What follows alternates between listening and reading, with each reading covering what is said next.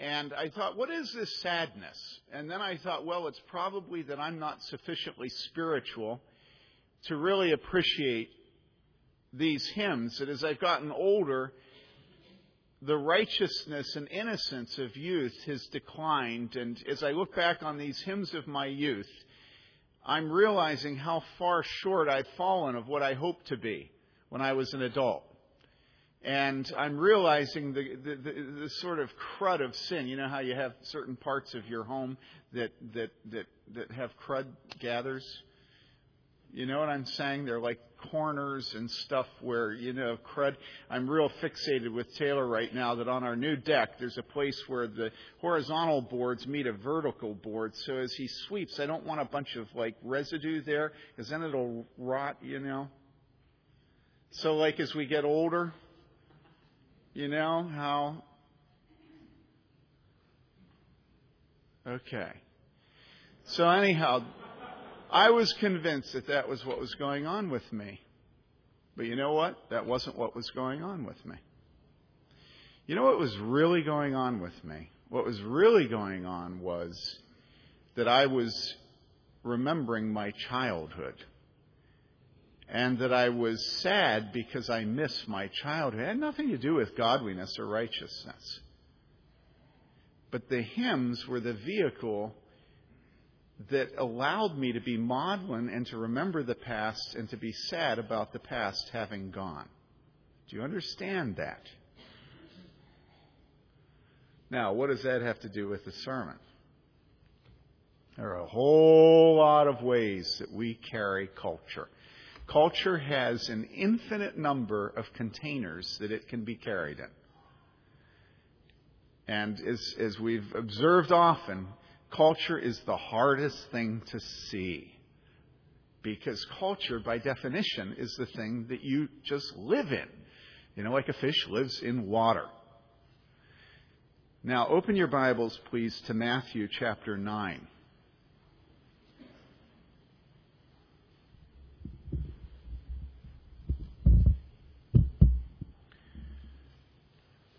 Matthew chapter 9, verses 9 to 13.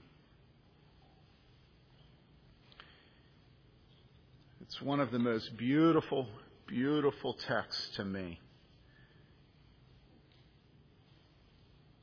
Because it tells me who Jesus really is.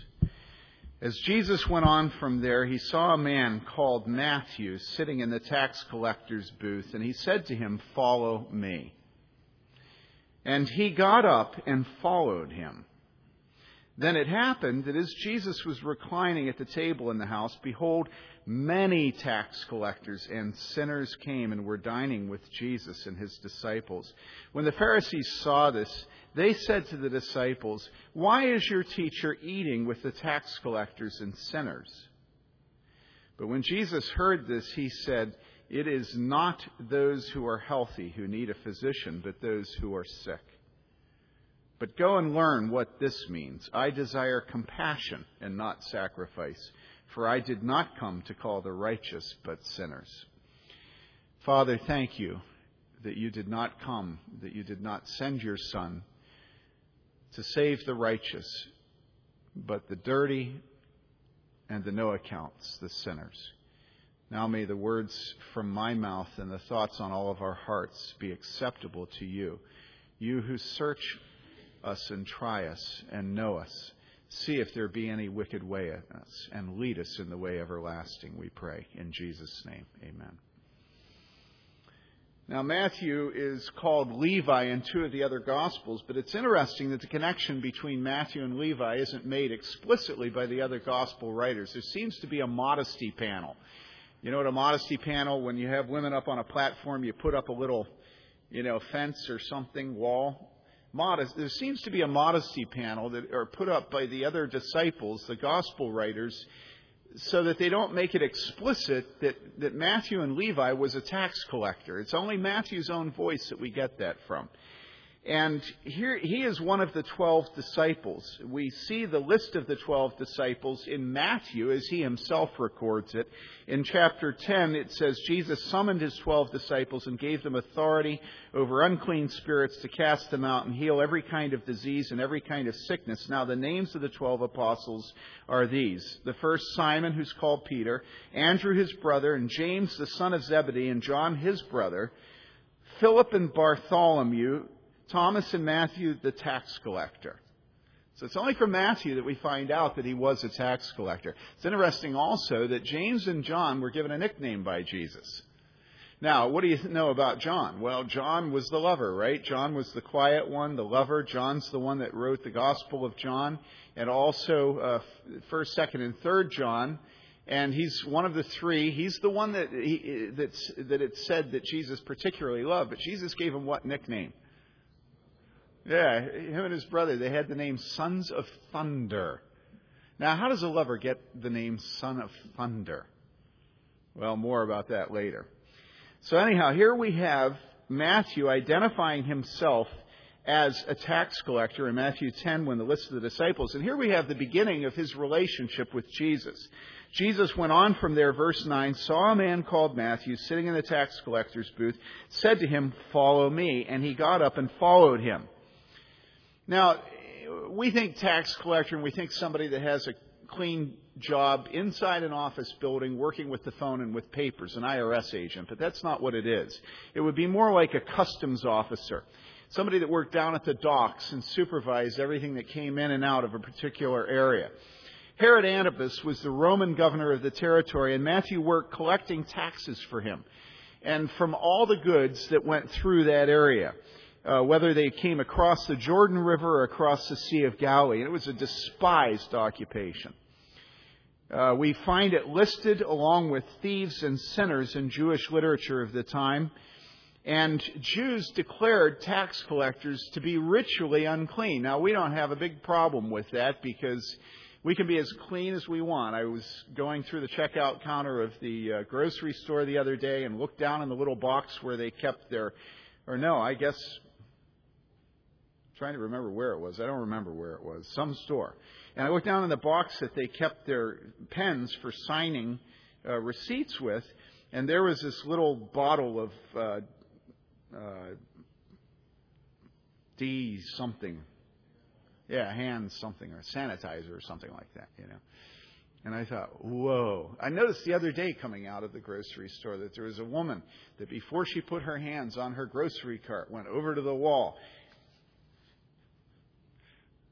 I thought, whoa, you know, we don't have anybody that's ritually unclean today. We don't even know what it is. But back then, the religious leaders and the good Jews, now I emphasize good Jews, had an unbelievable number of rules that they put up to protect their spiritual life.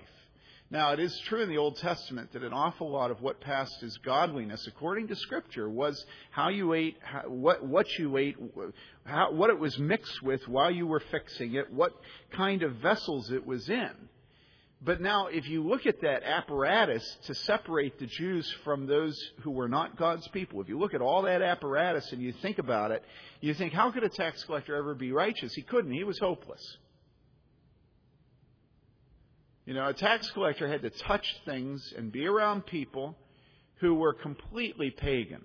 And so even to live the life of a tax collector assured that you were cut out of good religious people. A tax collector would never, ever, ever in a million years have shown up in any of the churches that have nice church buildings in town here. He might have been willing to come here if we somehow hid the fact that we were a church and said we met in a public school. Now, if there was a home group, he might have been willing to come in your home because if you opened your home to him, that meant that you didn't mind having your home ritually impure. You understand, everywhere this person went, there was a stink. Now, it wouldn't have been a literal stink. It would have been the stink of complete separation from the good Jews. All right? So that's who Matthew was. He was despised. He was ritually unclean. Now, why were they unclean? Well, the job required them to live in ritual contamination, but also it was unpatriotic. Think of somebody that works for the United States right now or the military over in Iraq. Think of some of the policemen over there. And you get sort of a good idea. Imagine how they're hated. They're bombed. They're killed constantly. They're like, cattle going to the slaughter. So they were unpatriotic. They were ritually contaminated. And finally, they were extorters. They were constantly using their authority and their position as the agents of the occupying army, the Roman army. They're constantly using it to extort, to cheat, to lie, and to feather their own bed, to make themselves rich and to take the part of their friends. Now, Jesus goes up to this man and he says, "Follow me." Now, fortunately, I'm being sarcastic here, so I want to give you a warning. Fortunately, the Christians had made it clear that you could be a good Christian and a good tax collector, and so Matthew didn't really have to make that much of a change. He could continue to be a tax collector and he could continue to be following Jesus. In fact, he could hire people to run his business while he was gone, because there's really nothing incompatible, really, if you think about it, with tax collecting and following Jesus. It probably took him just a few minutes to set his son in his seat and say, "Okay, now I've taught you everything. I'm dependent on this income as I go after Jesus." Now, why am I being sarcastic? Well, I'm being sarcastic because that's what we tend to do with people who are thinking about following Jesus. We try to minimize the things they'll have to leave behind and explain to them how really only prudes would make them give up being tax collectors. They can come after Jesus and keep their tax collecting. It's okay. Well, no. Every one of the disciples who left their jobs left them. They didn't hold on to them with one hand and follow Jesus. They didn't hold on to them through their sons. It's very, very clear that Matthew and all of the people who come to Jesus to this very day repent. They turn and follow Jesus. Following Jesus isn't just a continuity with the sort of progression towards God that their life was already on. The whole context is Matthew is a sinner. He is a real sinner. He really does extort. He really is ritually unclean. And he really is a scoundrel for taking the side of the occupying army. And when Jesus says, "Follow me," it is repentance.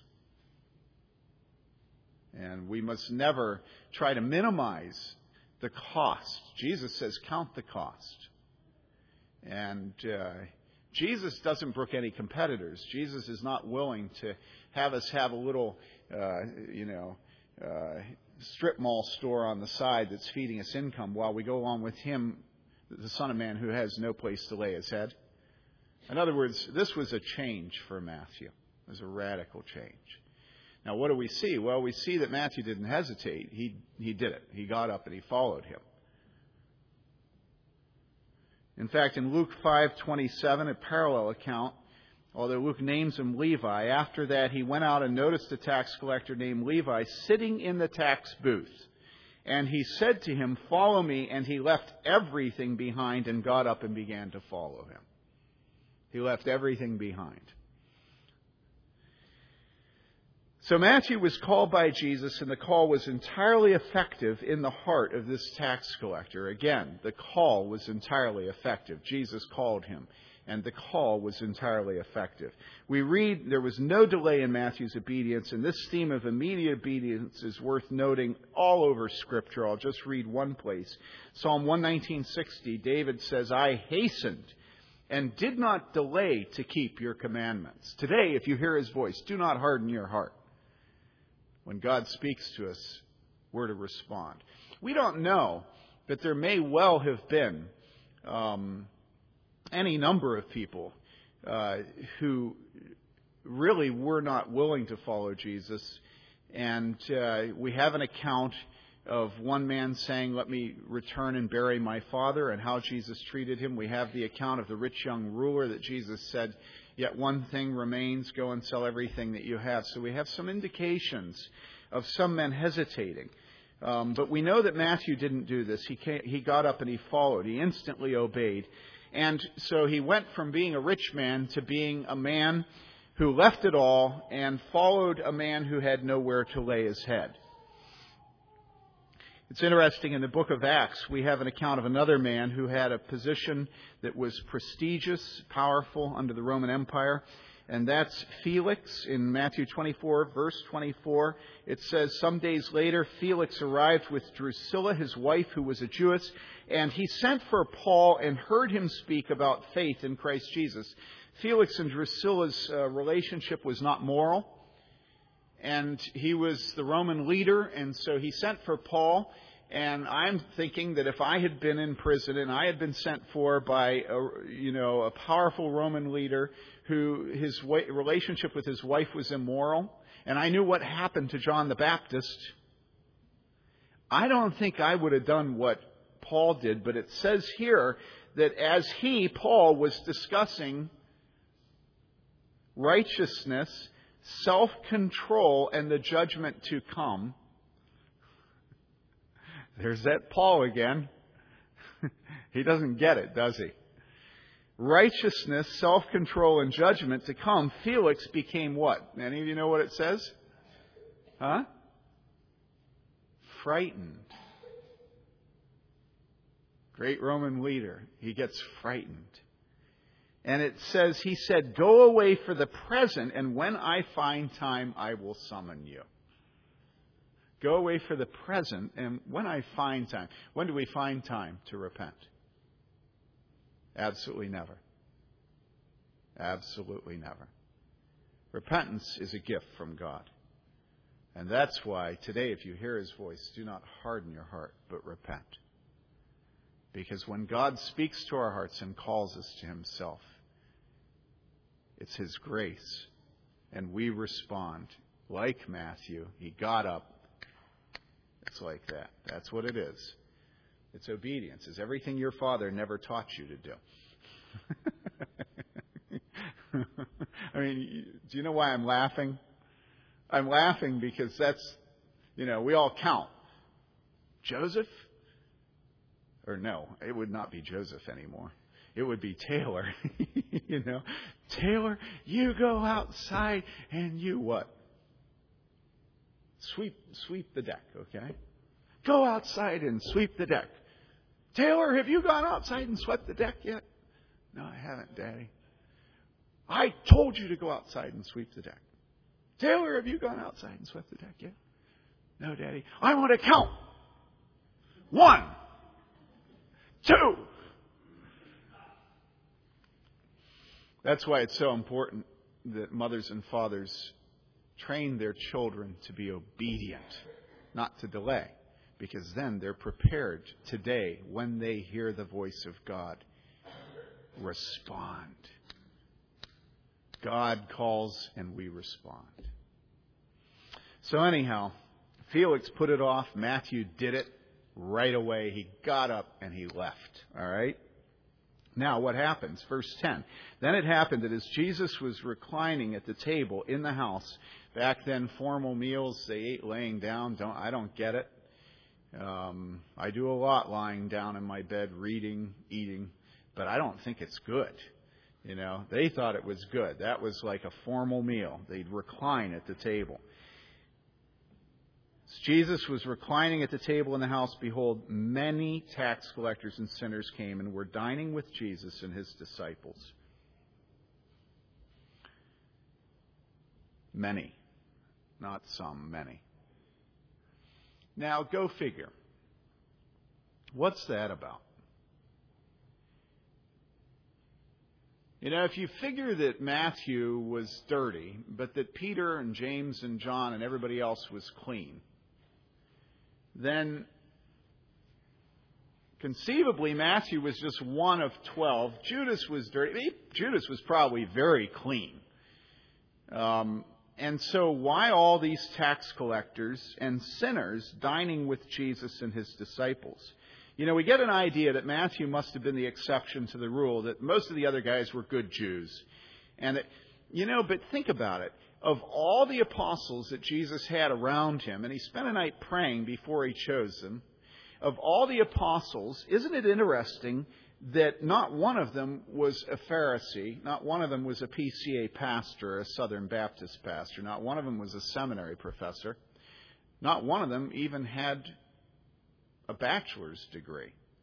As a matter of fact, I'll bet a lot of them didn't have even the graduate equivalent exam, or whatever it is. What is it called? GRE or GED? I get them mixed up. What are you laughing about? Thank you. GRE. GT. Oh, graduate. Right. Yeah, it shows the world I live in, doesn't it? All right.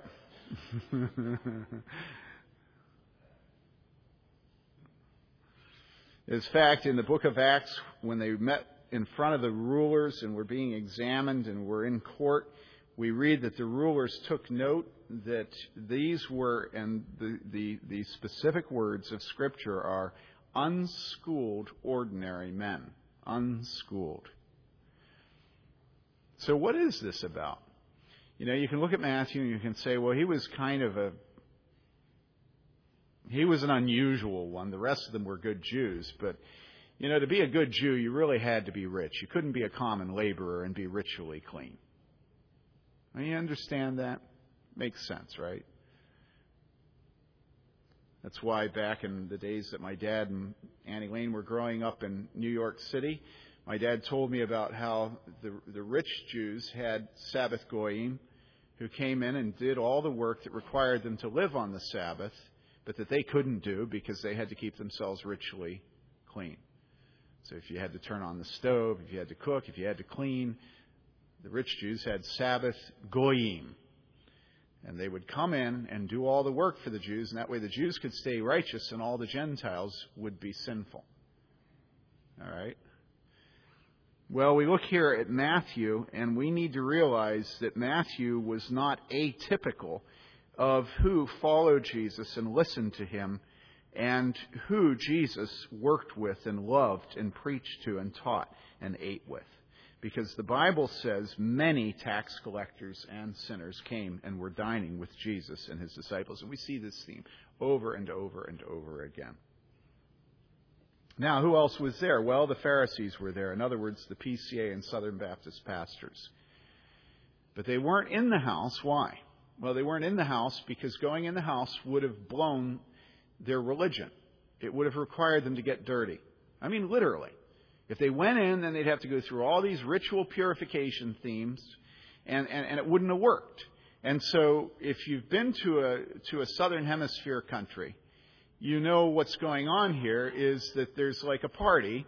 When we were at Rwanda for the closing ceremony, all the muckety-mucks, including everyone who had white skin, were all in the building, and outside of the building was everybody that didn't matter, and a man walked around with a rod, like hitting anybody from outside the building that got too close to the windows.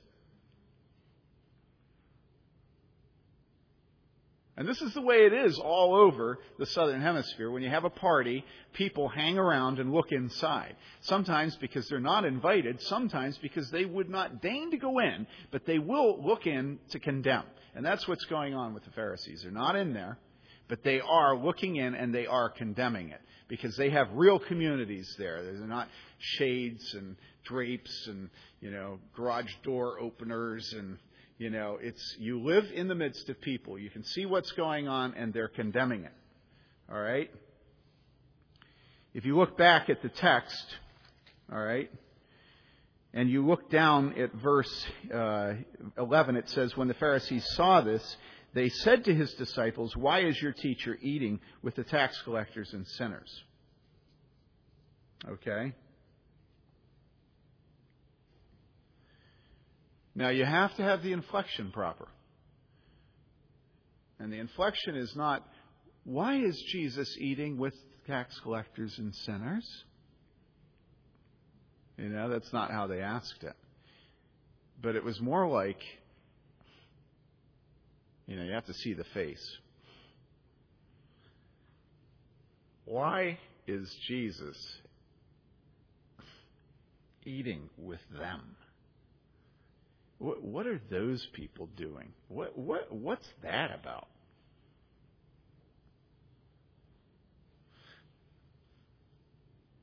Oh man, can you smell the smoke? Stink. Did you see the butane burner on the front porch? It's a meth lab.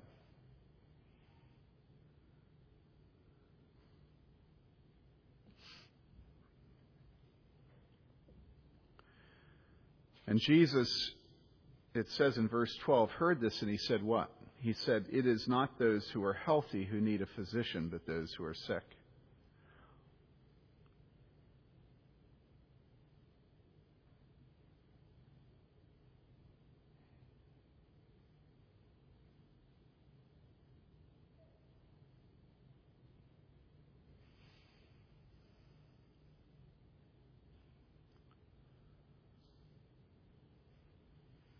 Remember how I talked about hymns at the beginning?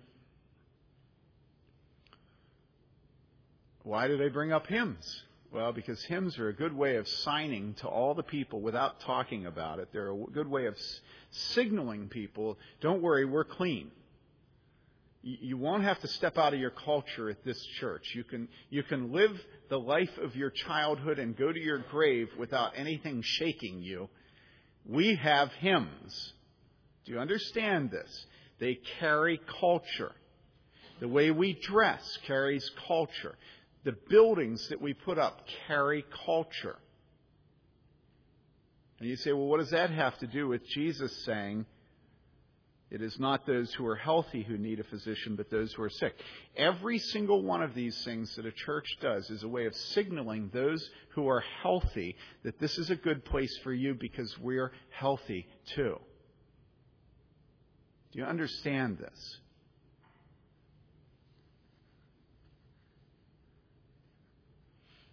Now, some of you are going to say, why are you speaking against hymns? I'm not speaking against hymns. I told you I was listening to them last night. That's not the point. The point is, what are you willing to give up in order to love publicans and notorious sinners? And the answer is, for many of us, nothing. I won't change my clothes. I won't change my music. I won't change the building that I want for my church. I won't change my preacher. I won't change anything about my life to reach those who are unhealthy and sick and sinners. Because my life is about showing people how righteous I am. No, that's not really true. My life is about making sure that my children grow up to be as righteous as I wish I had been when I was their age. Now, you understand this? God, when God saved me, I don't know about you, but I wasn't righteous. I mean, I don't think there's anything wrong with piercing yourself and having tattoos, right? But they do sign a certain thing, right? When David Abusara first came in here, I got it right. He had all this like bleach blonde spiky stuff and like a post, not here but there, And so now what? I'm happy to report to you that David now comes to church in a suit. that we have given him hymn CDs and he knows how great thou art by heart. In other words, we done civilized him. Well, it's not true. David's a good foil, I can talk about David, but what about you? What have you given up to reach the people on the campus and the people that you work with and the people in your neighborhood and the people not in your neighborhood who are notorious sinners? Have you ever met somebody who had a meth lab? They're all over the place. I guarantee you that the people that have the meth labs were the people that were with Jesus. You say, oh, come on, you're mixing things up. A meth lab person isn't a tax collector. I say notorious sinners. That's what the Bible says. So, do you know them? Do you know where they live? No, you live in the nice part of town like I do, so that you don't have to be around scumbags like that. I mean, that's the whole point, you guys.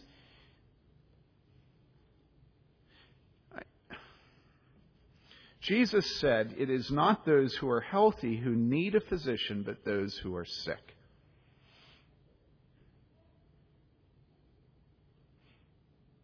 I have a pastor friend who's been talking to me about problems he has in his church. And it's a very clean church. Very clean. It's so clean that it has a waterfall in the sanctuary.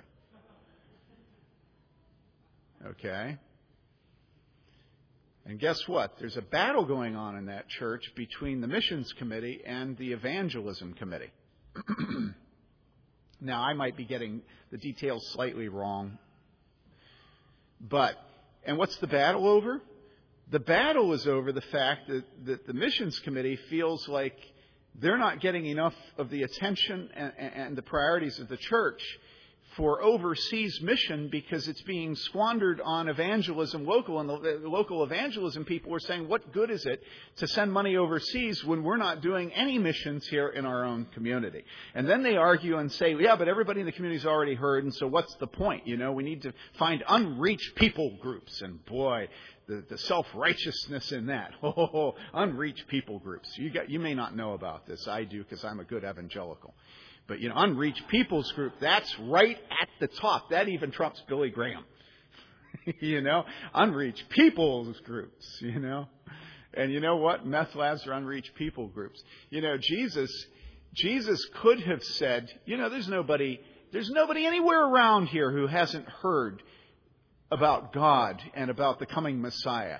I'm going to go far, far away where people have never heard the good news, the gospel. Well, you say it's mixing things up. I admit it is.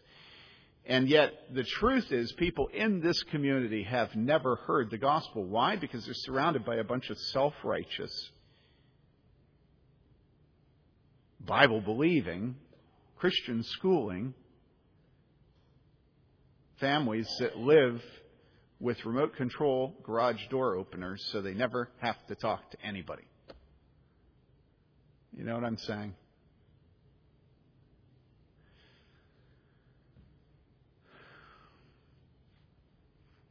Jesus responded by showing that the first priority God has given us is our loving Him with all our hearts and souls and mind and strength. And then guess what? We remember what we were when He called us. And I wasn't pretty. I'm still not. But I was even lesser. And what about you when God called you? You weren't pretty. And you still aren't. But God is day by day changing us.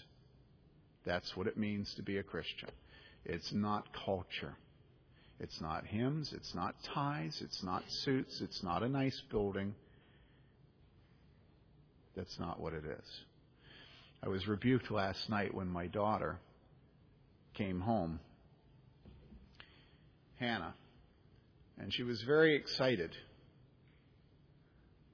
Hannah's not here, is she? Good. And she came home, and I had been up working on my sermon, but I'd gotten depressed because my wife and Annie Lane and my son were watching the playoffs on television. So I came down to watch. Well, the minute I started watching, a whole troop of people came into my house and robbed me of my nice little family unit and went off and played some games. So I stayed there because lethargy and slothfulness set in. And then Hannah came home, and Hannah was bubbling. Why was Hannah bubbling? Because she'd spent the evening with a young man who was considering the claims of Christ. And so Hannah was talking to me about how the evening went. and about how his parents were very resistant to him going to church or having anything spiritual, and they'd make fun of him, and that this was the major issue that he was weighing the calls of Christ with, is the fact that he would be scorned by his father and stepmother if he came to Jesus. And Hannah's so excited about this, and she just loves the evening and loves everything. Now, I know you wouldn't be like this, but Chicago had a chance. And it was, in fact, they got ahead of the Heat for a few minutes. Well, 30 seconds probably. And here's Hannah on the one hand talking to me about a soul. But on the other hand, there's the Bulls and the Heat. And it's nip and tuck. And I'm your pastor. See, this is culture. You see? This is culture. And the question is, do we love God? Do we remember the hole, the pit that He dug us from? And are we willing to turn off the television and do the work of the kingdom? You say, well, Hannah's your daughter. That's not the work of the kingdom. I say, well, isn't that where it starts? I mean, really?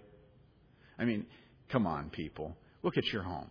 Everything in your home is set up for your own comfort and smug security. And if you're asked about evangelism, you'll say that you've put your kids in Christian school and they seem to be walking with the Lord. And that's it. And think, many of you, if you had had Christian families and people like that around you when you were lost in sin, you would never have been saved. Why? Because it was people who stepped out of their homes, out of their cleanliness. It was people who were willing to fill their living rooms with notorious sinners. Now, come on, who are the notorious sinners in this community? You know who they are? They're the lead singers at the opera. And everything that goes with that.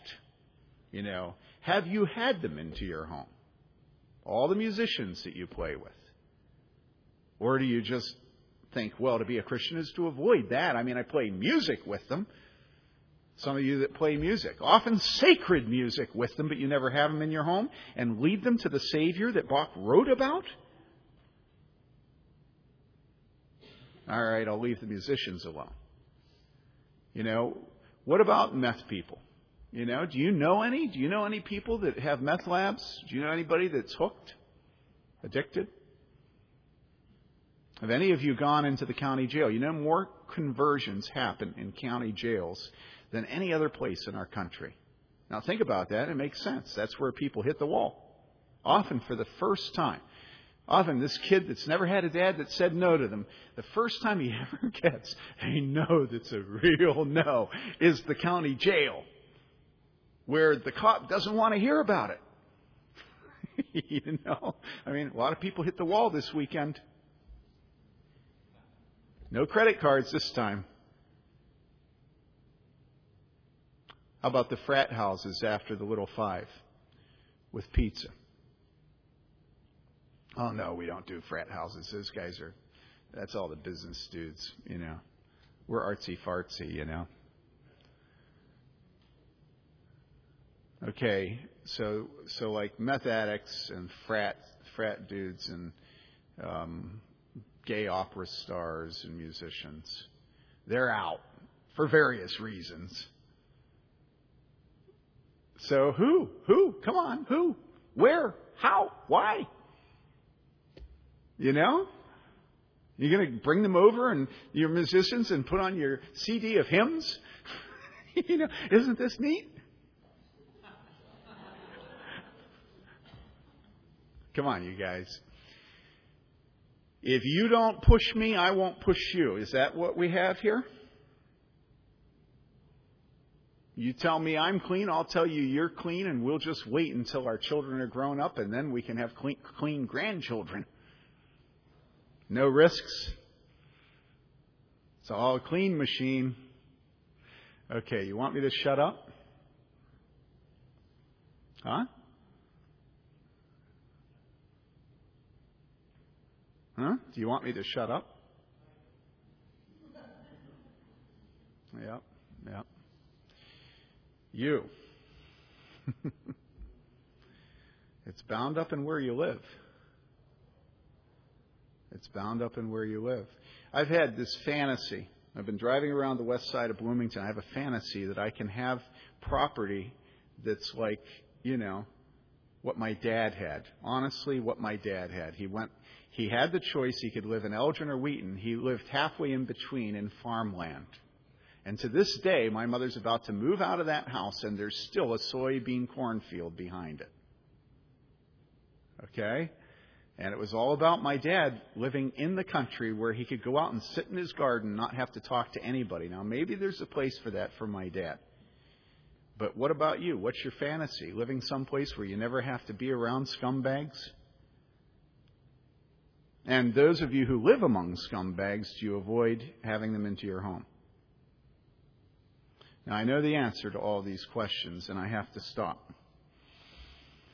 But, brothers and sisters, this church, it is not about us being clean. I know you. You aren't clean. You're not. The best of you aren't clean. Even women aren't clean. And so the question is, are we going to recognize that God reached down into the pit and grabbed us and has given us faith and repentance? And are we going to see the notorious sinners and the publicans as ho-hum, no big deal for God? Or are we going to reach out to people that go to Sherwood Oaks thinking that if we can get them to see that our church is a little bit better, then we'll be able to pay for our building program?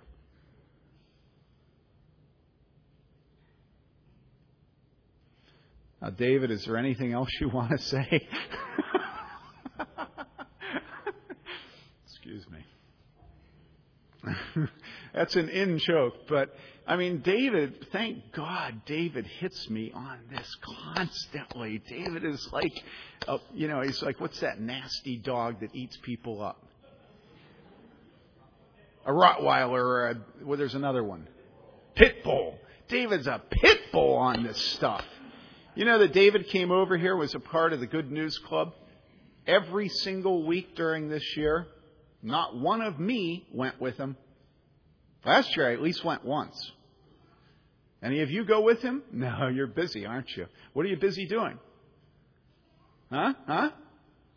Oh, you have time commitments. Oh, I know. Well, knock me dead if I don't change. Knock me dead. You remember how years ago I said that when you get a new car, you ought to go out with a sledgehammer? And the first thing you ought to do is just hit it with a sledgehammer so your idolatry dies. And then don't fix it. So then I got a Lexus. And all the young men of the church had been taught well, and they had that sledgehammer ready.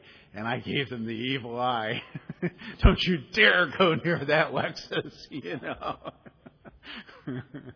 Well, I was a sinner for ever getting that Lexus, and I repented to the congregation, but now I'm before you repenting of my lack of love, wanting to watch the heat and the bulls instead of talking to my daughter about a soul that's entering the kingdom of heaven. That's despicable. And that's who I am. I don't know who you are. But I pray, God, that we as a congregation change. Because we don't have to go overseas to do missions. It's all around us. And those of you who do it, I love you. And yeah, you have your own problems. I know that. There are other areas that God challenges you. But that's why we have different gifts. And we honor the gifts of those of you that have a heart for the lost. So now, here's my thinking. One of the things that's most difficult for us is the fact that church is so formal. And even in a gym with basketball hoops all around, we still are able to keep much of our formality.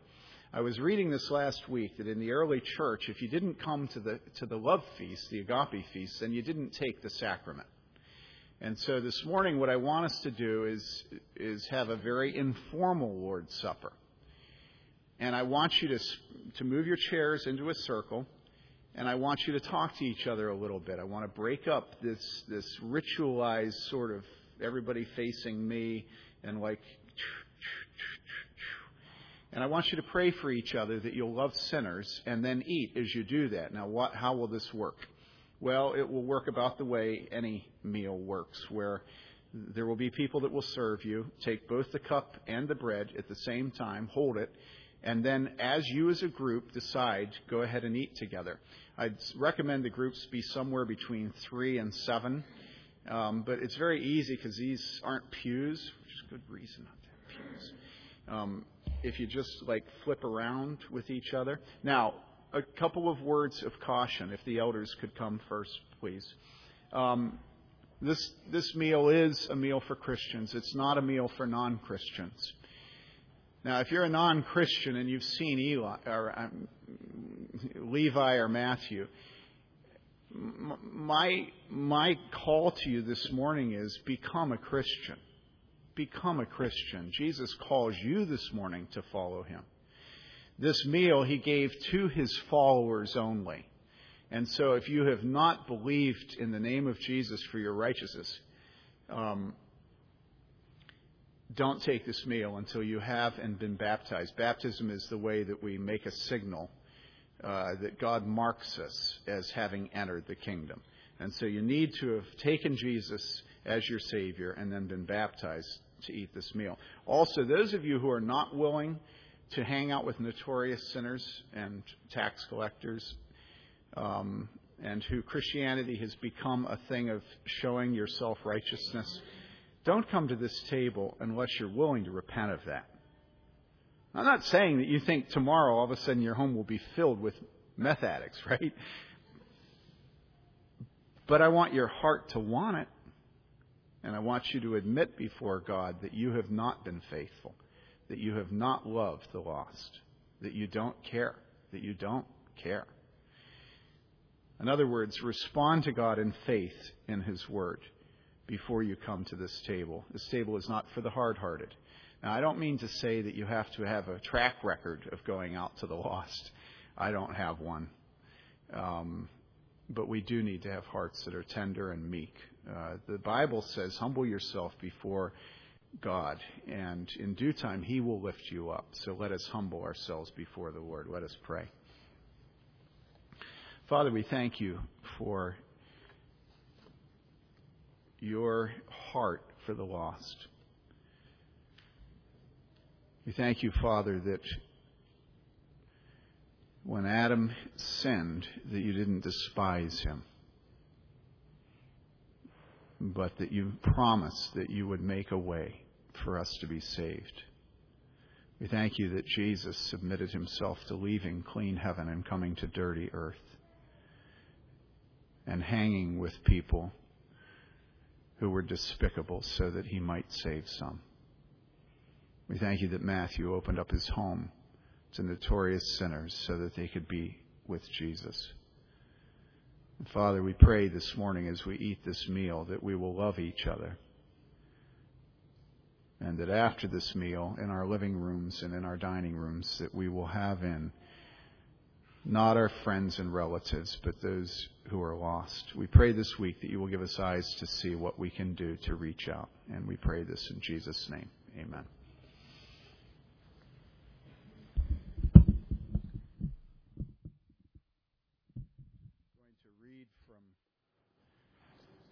The words of institution found in 1 Corinthians chapter 11.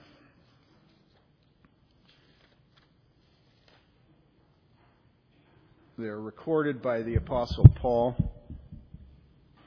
He says, I have received of the Lord that which also I delivered unto you, that the Lord Jesus, the same night in which he was betrayed, took bread, and when he had given thanks, he broke it. And he said, take, eat. This is my body given for you. Do it in remembrance of me. And after the same manner also, he took the cup when he had supped, saying, this cup is the new covenant in my blood. All of you drink of it. Now the elders are going to pass out both the bread and the cup at the same time. Go ahead right now. Put your chairs